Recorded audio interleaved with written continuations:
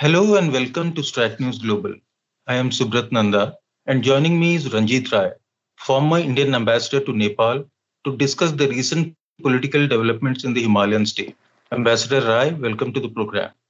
Thank you. It's a pleasure to be here. Nepal Supreme Court reinstating the lower house for the second time in 5 months and installing Sheikh Bahadur Deuba as Prime Minister. How big a setback is this for KP Sharma Oli? Well, it's certainly a very significant setback because Oli is no longer prime minister and he has been replaced by Sheikh Bahadur Deuba. So it's really a landmark decision of the Supreme Court which upholds and protects the constitution. And I think this decision should be welcomed by everyone. In his address to the nation, Oli said despite being the people's choice, he has to quit. He also accused the Supreme Court of siding with the opposition. Any merit in those accusations, or is he being a sole loser? I don't think so. I think Oli has brought this upon himself. Certainly, Oli was the people's choice, and the party under his leadership had secured almost a two-thirds majority in the last election. So he was in an unassailable position. Unfortunately, he couldn't manage the other political leaders within his own party. And there were a lot of problems, largely stemming from what his colleague said was his autocratic behavior, not willing to consult with others, also in matters with regard to appointments, etc. So there were a lot of problems, and these could have been resolved through dialogue and negotiation, but this didn't happen. And so the situation was quite unprecedented. And, the Supreme Court has only upheld the Constitution. And, this judgment is very, very significant because this is for the first time that a Prime Minister has been directly appointed by the Supreme Court. This is for the first time that the Supreme Court has said that the decisions of the President of Nepal are subject to judicial review. And if they find that decisions are not in conformity with the Constitution, then the Supreme Court will correct those decisions. And they have stated that this is precisely what they have done, because the procedures for dissolution of the House that are listed in the Constitution of Nepal were not followed. As you just said, in the last elections, the Left Alliance got a thumping majority. 3 years down the line, is it a betrayal of the public mandate? I think a question that the people of Nepal have to judge whether the promises made in terms of well-being and prosperity of Nepal, Samriddh Nepal, Sukhi Nepali. This was the slogan given by KP Oli. He had also made promises about bringing, the railway to Nepal, bringing ships into Nepal, etc. So there were a lot of promises made, but my sense is that, partly because of the internal problems within Oli's party, and of course, for the last year because of the pandemic, no great strides have been possible on the economic agenda. So, one could say that, he was unable to deliver on, some of the promises that he had made. With Deuba taking over, is the instability in Nepal's politics since December last year now over, or can there be more churn? Well, this depends on a lot of factors because Prime Minister Deuba now needs to prove that he has the confidence of the House within 30 days. If the 146 members cutting across party lines that had supported him vote in his favor, then he will certainly, bring a stable government. But whether this happens or not remains to be seen. He needs 136 votes to become prime minister.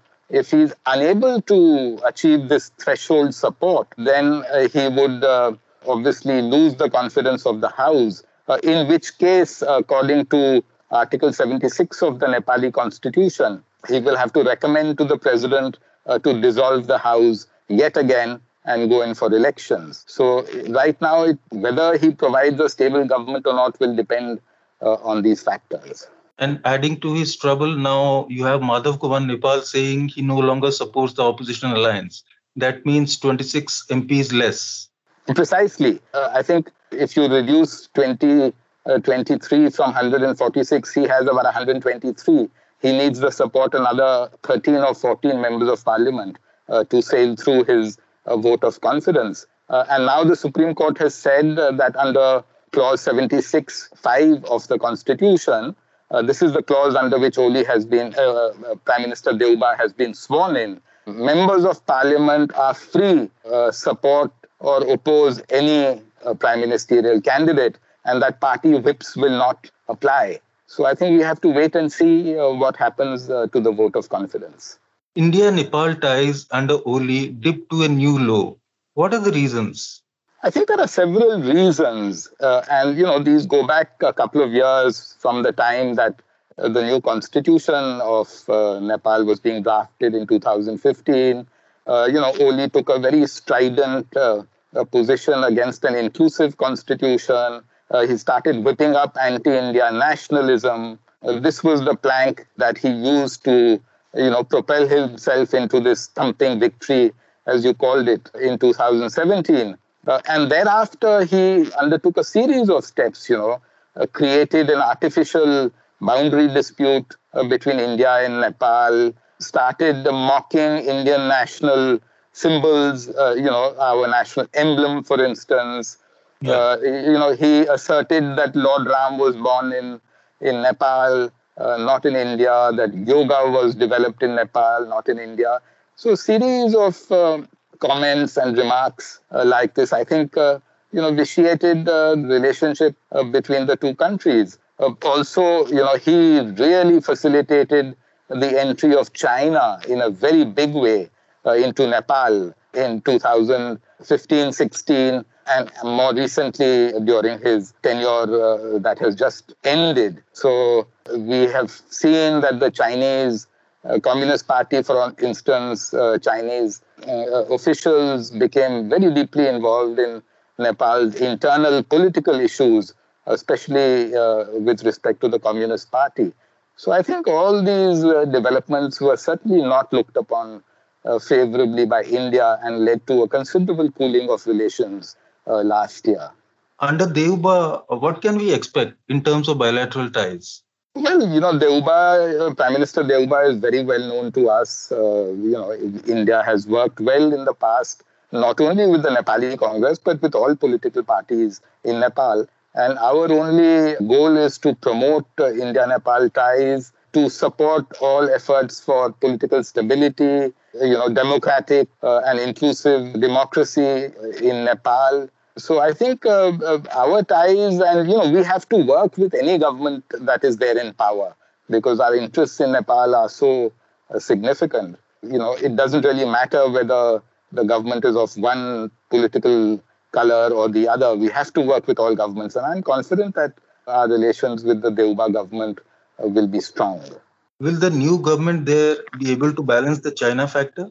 Well, there is a difference in perception of China.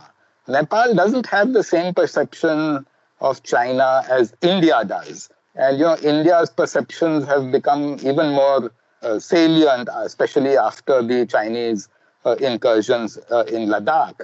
From Nepal's perspective, they see themselves as sandwiched between two large neighboring countries. And, China is their northern neighbor. So the Nepalese want to have good relations with China.